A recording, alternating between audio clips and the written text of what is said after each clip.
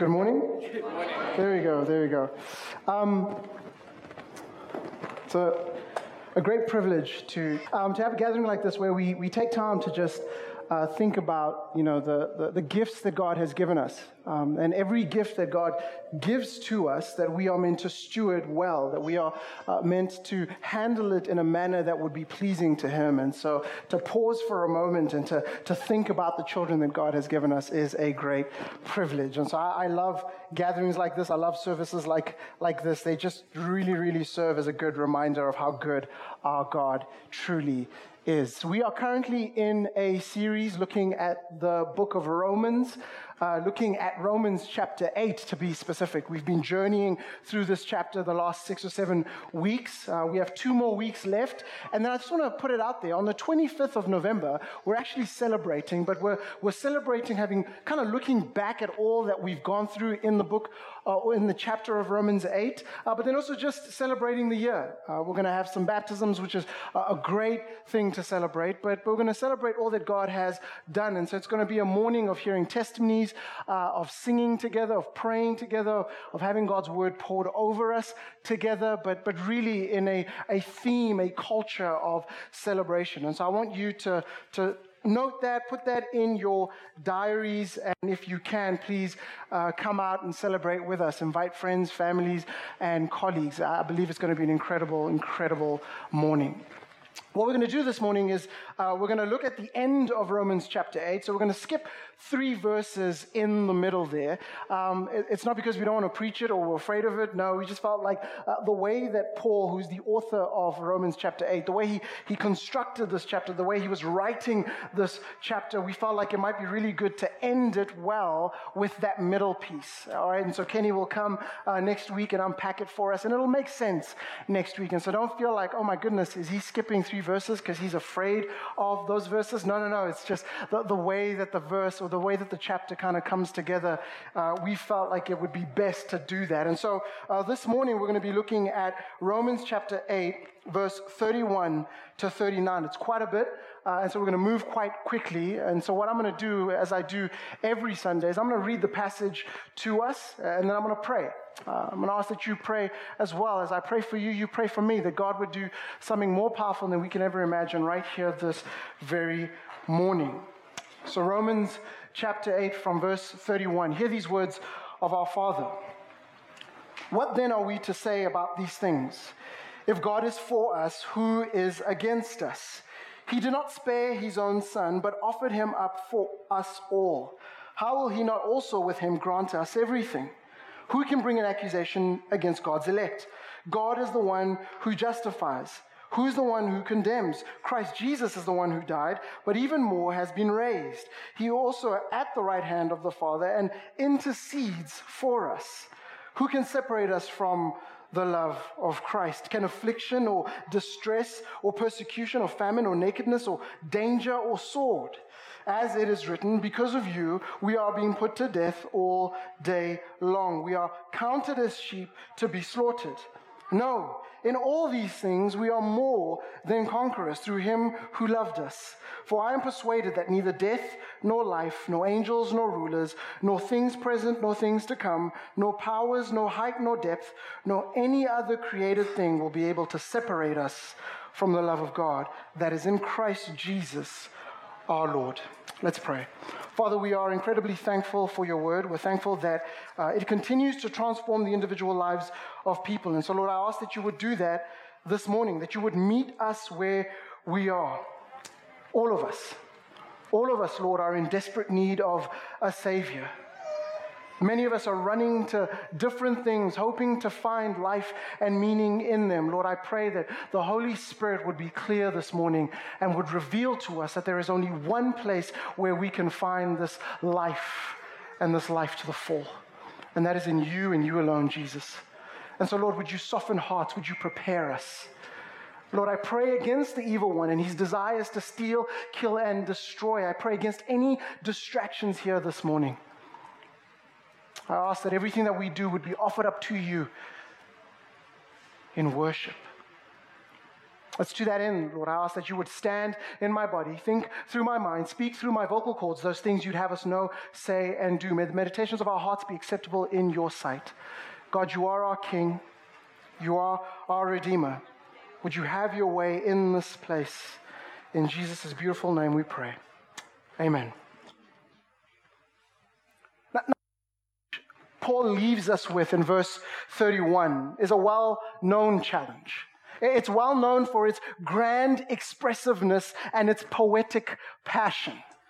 Paul writes in verse 31, what then are we to say about these things? Now, before I move on, I hope that if you've been here for a while and if you are going to continue to stay with us, that this would be clear to you. I want you to become passionate, aggressive in questioning the things that we find in the Scriptures. And so when we read, what then are we to say about these things? Your question should be, well, what are these things? Paul, what are these things that you shouldn't just listen and go, okay, he's going to continue, and I'm supposed to kind of assume what these things are. No, we should aggressively and passionately ask questions as we navigate through the Scriptures. And so when Paul writes, what then are we to say about these things that Paul refers to is actually all of Romans, the whole book of Romans.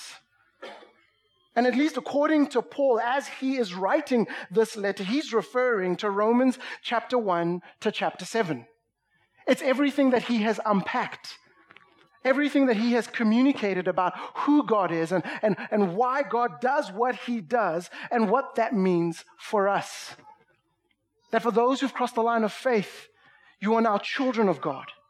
That there's no longer bondage and that you are now free. You're free to live in a way that pleases him, that honors him, that glorifies him. And in doing so, we find our ultimate joy.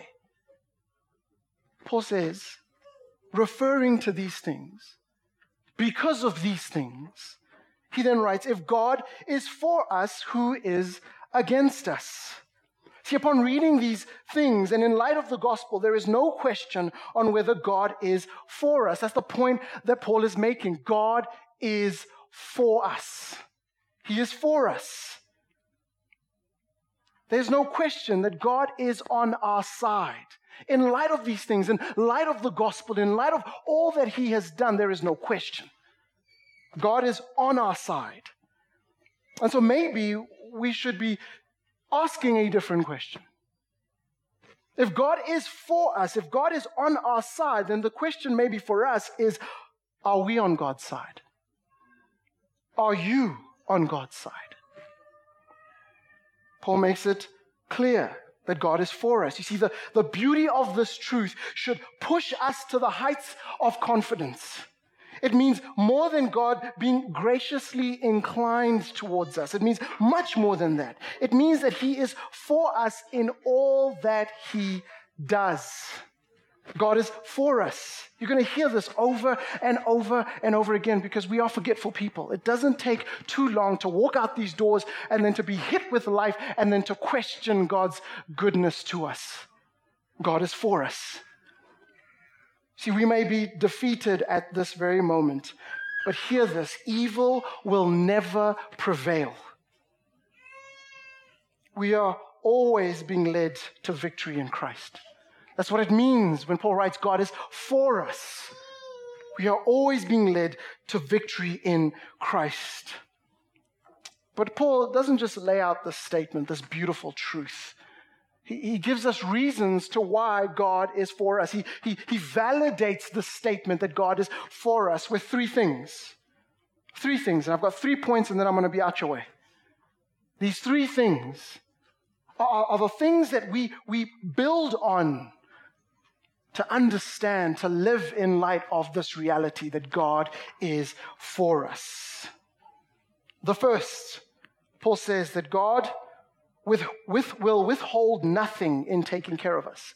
If you want to know God is for you, he will withhold nothing in taking care of you. We see this in verse 32, where he writes, he did not spare his own son, but offered him up for us all. How will he not also with him grant us everything? We sometimes read the scriptures too quickly. And we need to kind of slow it down a little bit and maybe even pause for a moment. Listen to what Paul is saying here. I mean, it makes logical sense. And if you grasp it, it'll change everything. Paul writes, he did not even spare his own son, but offered him up for us all. How will he not also with him grant us everything? See, since God gave his only son for us, why would he withhold anything beneficial from us? If God gave us his son, why? Why on earth would he withhold anything else from us?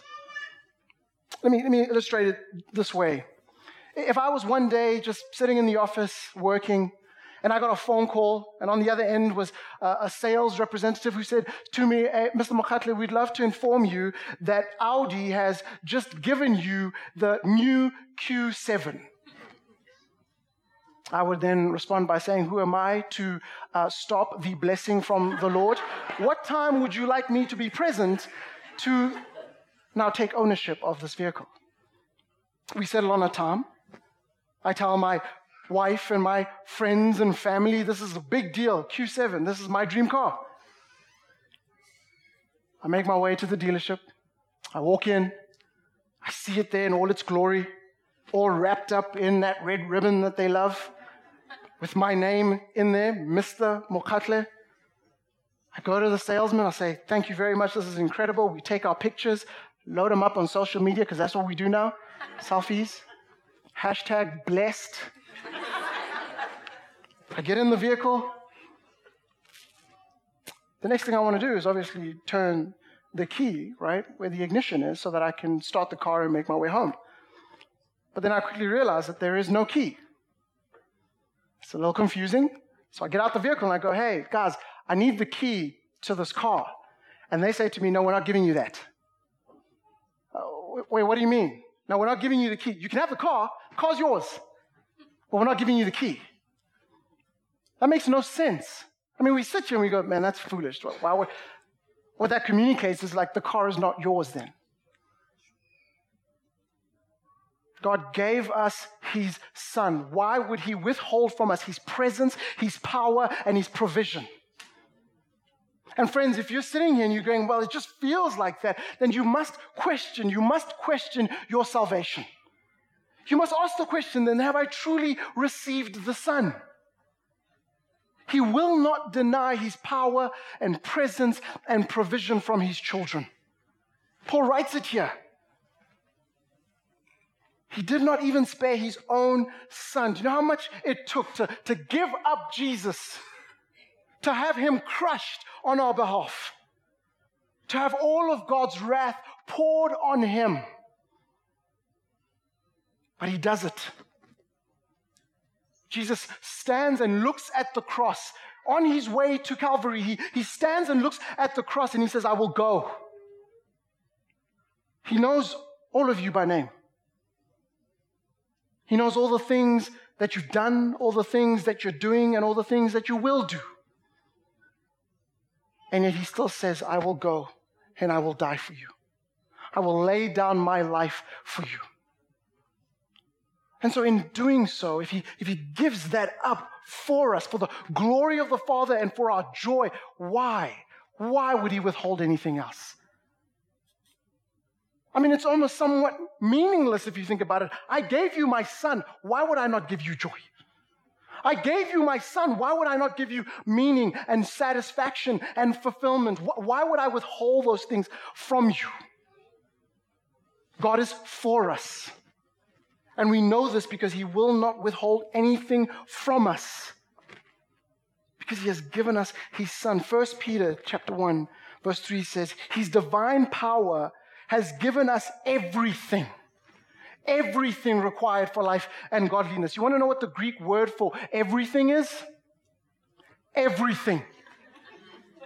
He has given us everything for life and godliness through the knowledge of him who called us by his own glory and goodness. God is for us, and we know this because he will not withhold anything from us. The second point that Paul makes to us to validate that God is for us is by reminding us that there is now no condemnation for those who are in Christ. There is no condemnation for those who are in Christ. Remember, he started the chapter by affirming this truth. Romans chapter 8 begins this way. For those who are in Christ, there is now no condemnation. But then he reminds us. He ties it all together beautifully by reminding us, for those who are in Christ, there is no condemnation. In verse 33 to 34, he says, who can bring an accusation against God's elect? God is the one who justifies. Who is the one who condemns? Christ Jesus is the one who died, but even more has been raised. He also at the right hand of God intercedes for us. And so hear this, friends. If accusations are brought against us, we have nothing to fear. We have nothing to fear. For the charges, the accusations are silenced by the pierced hands of our Savior.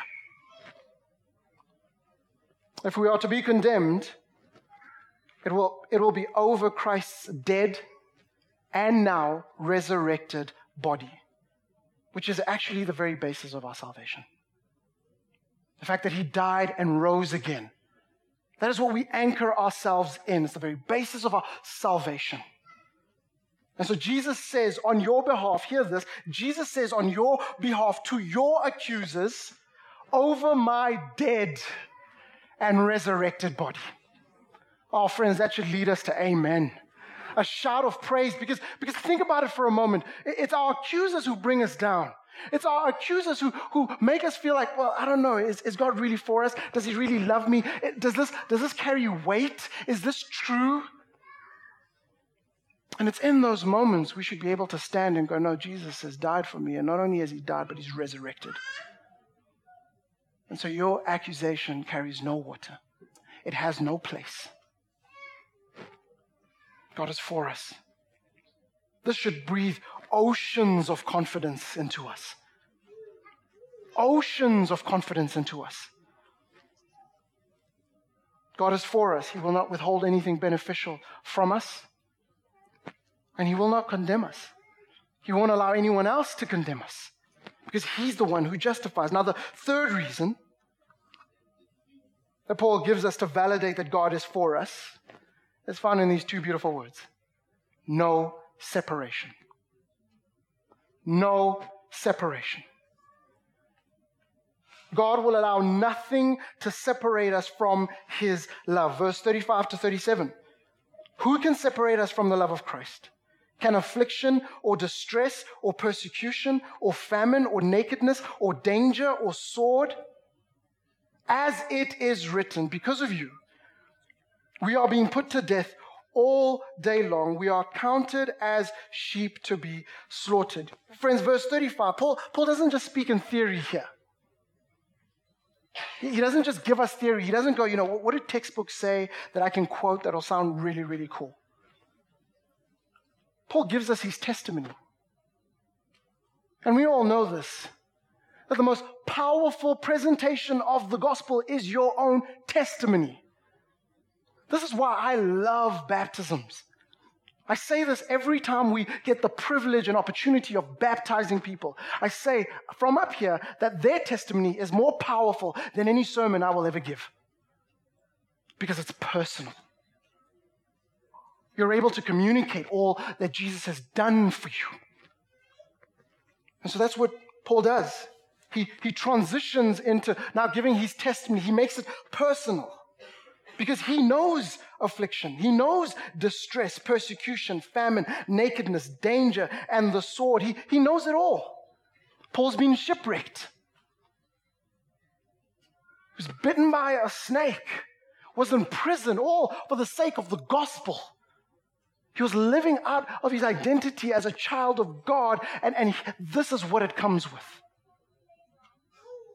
Paul was the kind of man, true story, we see this in Acts. He rolls up into a city to preach the gospel. They don't want to hear it, so they beat him almost to the point of death. They drag him out of the city. They leave him there to die, and Paul's like, no. I had 2 more points. I got to go back in. That's the man that Paul is. He knows this. And yet he still says, none of that will separate me from the love of Christ. No separation. No separation. Permit me to take an off-ramp a little bit here. I'll be brief.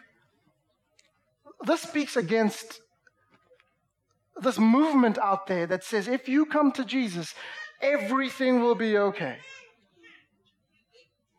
You will never be sick again. You'll never have relational struggles again. It's just going to be amazing. It's like hugging a cushion every day. Now, trust me, I want to hug a cushion every day.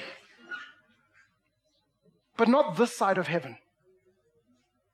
Yes, I stand in Christ, and my positional standing is one of victory. Because Jesus is seated at the right hand of the Father and he intercedes for us. That is a place of victory. And so I know where I'm going. I know how the story ends. But the reality is we're still living in a broken world. We live in a broken world. This is why Paul quotes Psalm 44, verse 22.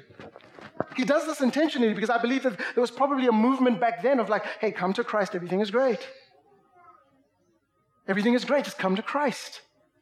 And so he quotes it to show us that tribulations are things that believers will face this side of heaven.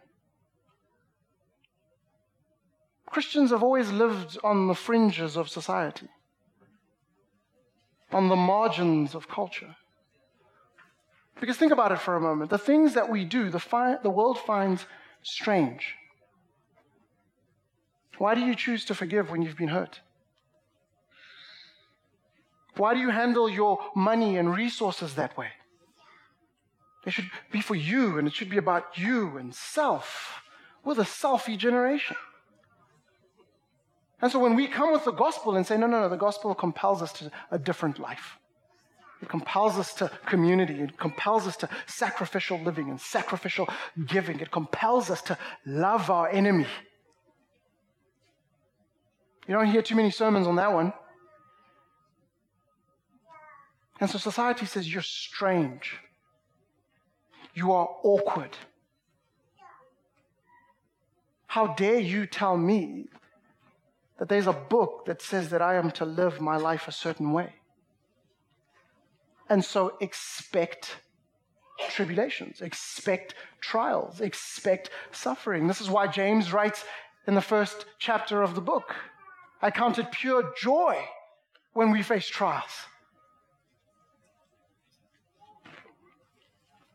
But even in those trials, there is no separation. There is nothing, hear me, there is nothing that will separate you from the love of Christ. And how so many of us need to hear that. Because we flood our minds with things that we've done. And we put on guilt and shame. Now, we should repent of those things. We should acknowledge that those things don't please God. But we should also recognize that once repented of, the finished work of Jesus has handled it. And because Christ now lives in you, God sees Christ in you. There is no place for shame and guilt in the identity of Christ. And so there is nothing that you have done, and I'm not talking about 10 years ago, I'm not talking about 5 years ago. Some of you are plagued with what you did last night.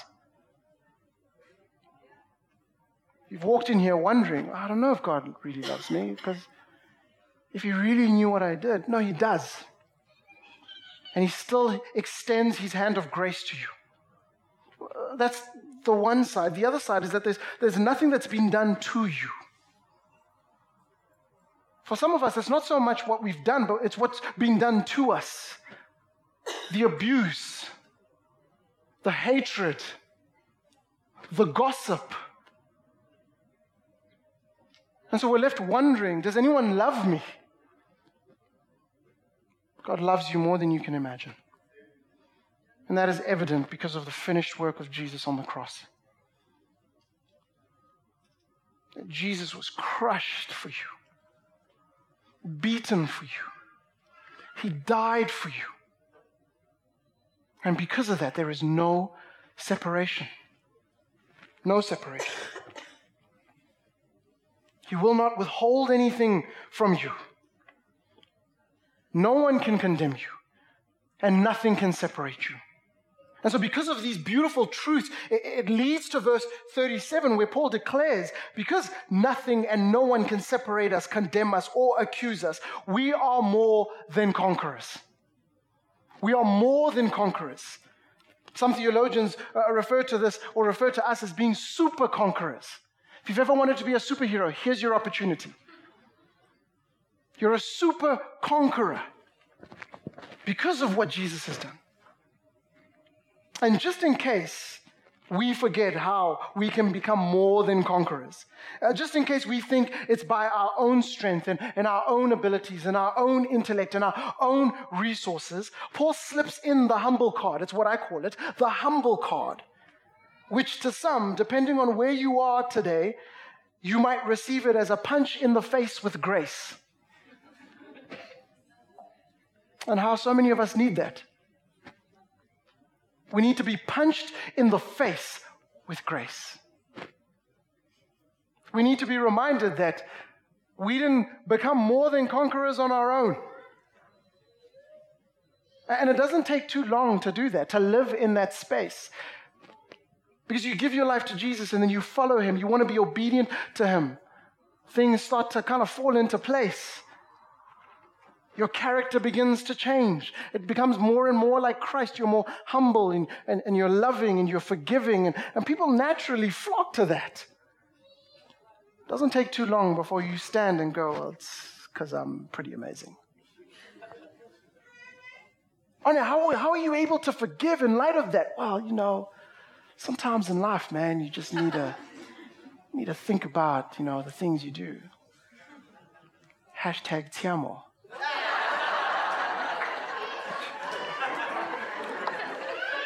I saw a gap and I took it. I'm sorry. Paul reminds us that we didn't get here on our own. He slips it in by saying, yes, we are more than conquerors, if you keep reading, through him who loved us. Just in case you miss it. Through him who loved us. And upon this declaration, it's at this point that Paul lets it all out. If you thought he had left it all on the floor, no. In this next few verses, he lets it all out. And it's in his charisma. He switches to now the first person. See, before he's kind of communicating it almost as a theologian, giving us theological truths. But now he transitions and he becomes the pastor that we need. He says in verse 38 to 39, for I am persuaded that neither death nor life, nor angels nor rulers, nor things present, nor things to come, nor powers, nor height, nor depth, nor any other created thing will be able to separate us from the love of God that is in Christ Jesus our Lord. Well, what is Paul saying here exactly? To put it plainly, he is triumphantly declaring that death will not pull him away from God's love. Death will not pull him away from God's love. Neither will life. Neither will life and its alluring temporary delights, nor evil spiritual powers, nor anything in time, matter, or space, nor the height of heaven or the depth of hell, nor anything else. Not disappointment, not depression, not disease or broken relationship, financial crisis, not even injustice will separate us from the love of God. We live in a world that is so chaotic. Often, and this may not be you, it's definitely me, where I find myself standing and looking to the heavens and going, God, where are you? Where are you, God? And if I can be honest, if I can lay it all out here, if I can be vulnerable before you, sometimes I feel like God is being disobedient. I do. Why all the injustice? Why all the brokenness? Why all the depression? Why the financial crisis? And yet you say that you are for us. But it's in those moments where I've got to be reminded that nothing nothing will separate me from his love. That he loves me. He cares for me. God is for us. And some of you need to insert your name in there. God is for you. He is for you. In spite of everything that you're going through, he is for you. He loves you. He's a loving father who cares for his children. And he hears everything you cry out for. Even as we saw last week, even when we can't, like there's no words, the Spirit comes alongside us and groans for us. God hears you. He loves you. He's for you. And friends, we have to saturate our minds and our hearts in that. That's the place that we have to live in daily, regularly. That God is for us. Some of you may know or may have heard of a man called Philippe Melanchthon, a German man, a German theologian, an author, a humanist, an educator. And Philippe loved Romans chapter 8, verse 31, that God is for us. He loved it. See, Philippe was a true scholar, a gifted preacher. He was a friend of Martin Luther, the Reformer. And I know many would know Martin Luther, but very few would know of Philippe Melanchthon. They were great friends. In fact, some referred to Philippe as the gentler temperament of Martin Luther. Martin Luther was aggressive, passionate, and out there. Philippe Melanchthon was the more gentler one. A little bit like what Jono is to me. Because I know, I say stuff, and some of you guys are like, wait, what? I can't believe he just said that. How dare he speak to me like that? And then Jono says the same thing. You know, yes. Where do I sign up to give my life to Jesus? I love it. See, Philippe and Luther were great friends. In fact, Melanchthon, Philippe, gave the sermon at Martin Luther's funeral. But when Philippe died in 1560, his body lowered to the ground, we can actually see that on there, on his grave, is Romans 8, verse 31. He loved it. A story is told that one day, when he was sick, lying in his study, a pastor came to see him. And the pastor began to read the Bible to him, reading the scriptures to him. And as he got to Romans 8, verse 31, the pastor read it. Melanchthon cried out, "Read those words again. Read those words again." And so the pastor read, "If God is for us, who is against us?" See, Melanchthon declared, that is it. That is what we anchor ourselves in. That God is for us. And if he is for us, then who can be against us? See, this text had always been the greatest comfort to him. In the darkest hours, he's comforted by reminding himself that God is for him. By reminding himself as he looks to the finished work of Jesus that God is for him. And so I stand here to say to us that this should be our practice. That this should be the soundtrack on repeat in our hearts. That God is for us. That God loves us. That God cares for us and will not withhold anything from us. That no one can accuse us because God has justified us in Christ Jesus. That nothing will separate us from his love. So like Melanchthon, this should be our final words. God is for us. And only then when we sit in this beautiful truth to what Kenny's going to preach next week, but I'm going to read it to you now. Only when we sit in the reality that God is for us are we able to read these words with great confidence. Romans chapter 8, verse 28. We know that all things work together for the good of those who love God, who are called according to his purpose. We know that. It'll be for our good because he loves us. For those he foreknew, he also predestined to be conformed to the image of his Son, so that he would be the firstborn among brothers and sisters. Now hear this. And those he predestined, he also called. And those he called, he also justified. And those he justified, he also glorified. That is how the story ends. Whatever you're going through, the end result of it is that it will be glorified. That God will use it for your good and for his glory. That we'll be able to look back and celebrate, to look back and go, hey, remember that time when I went through that fire? But God was good. Hey, remember that time when broken relationships? But God was good. Remember that time when we experienced injustice as a nation? But God was good. We know how the story ends, friends.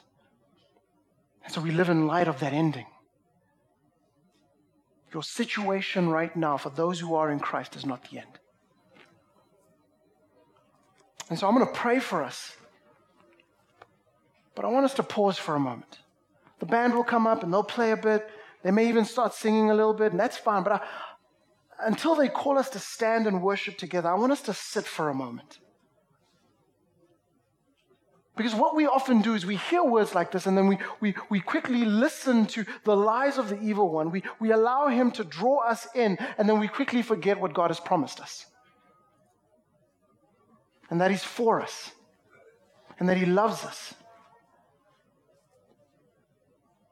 And so I'm going to pray, and as you're sitting there, I want you to meet with God. For some of you, this might be the 100th time. His hand of grace is still reached out to you. And that guilt and shame you're sitting in, that anger and bitterness you're sitting in, I want you to let it go.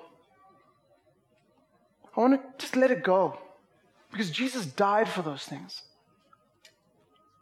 But you might be sitting here and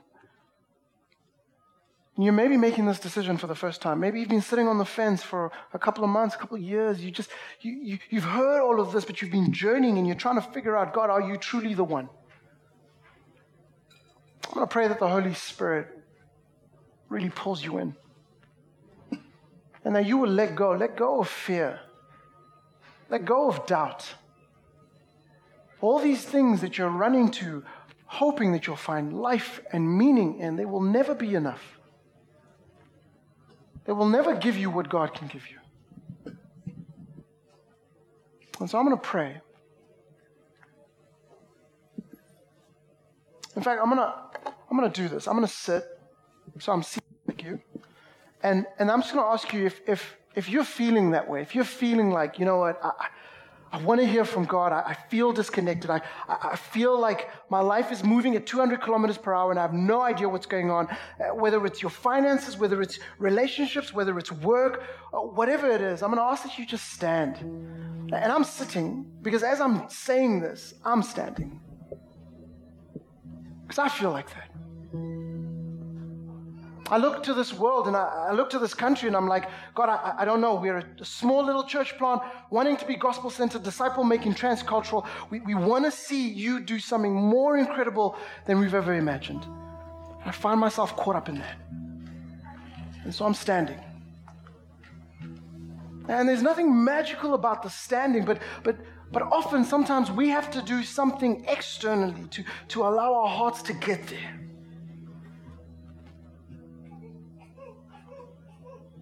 And I'm going to ask for those folks sitting around those who are standing, if you would just come around them.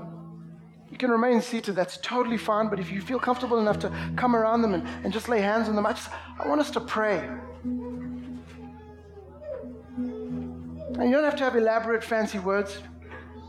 It might just be, God, I want this individual to know that God is for them. I have no idea what they're going through. I have no idea what keeps them up at night, but I want them to know that, God, you are for them. Then we'll pray, and then the band will lead us in song in response to that. And so, Father, we come now asking that you would meet us where we are. There's something about this time of the year where it feels like things need to wrap up and things need to be closed off and the I's need to be dotted and the T's need to be crossed. And so often we find ourselves left behind. We find ourselves wondering, what's the next move? And so, Lord, I pray for those who are anxious, not sure about what tomorrow holds. And that might be because of financial realities. That might be because of sickness in the family. That might be because of a broken relationship that we're uncertain about. God, I ask that the Holy Spirit would give a peace that surpasses all understanding. That you would bring a comfort that is only found in the arms of our Father.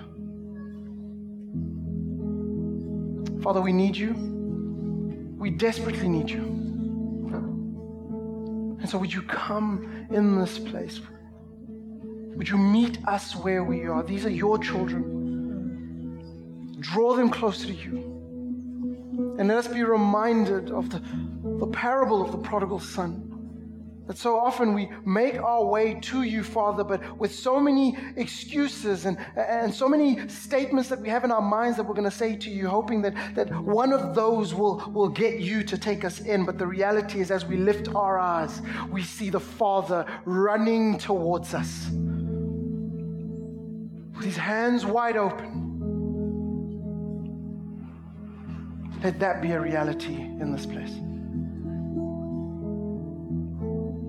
And so we lift up our voices in prayer.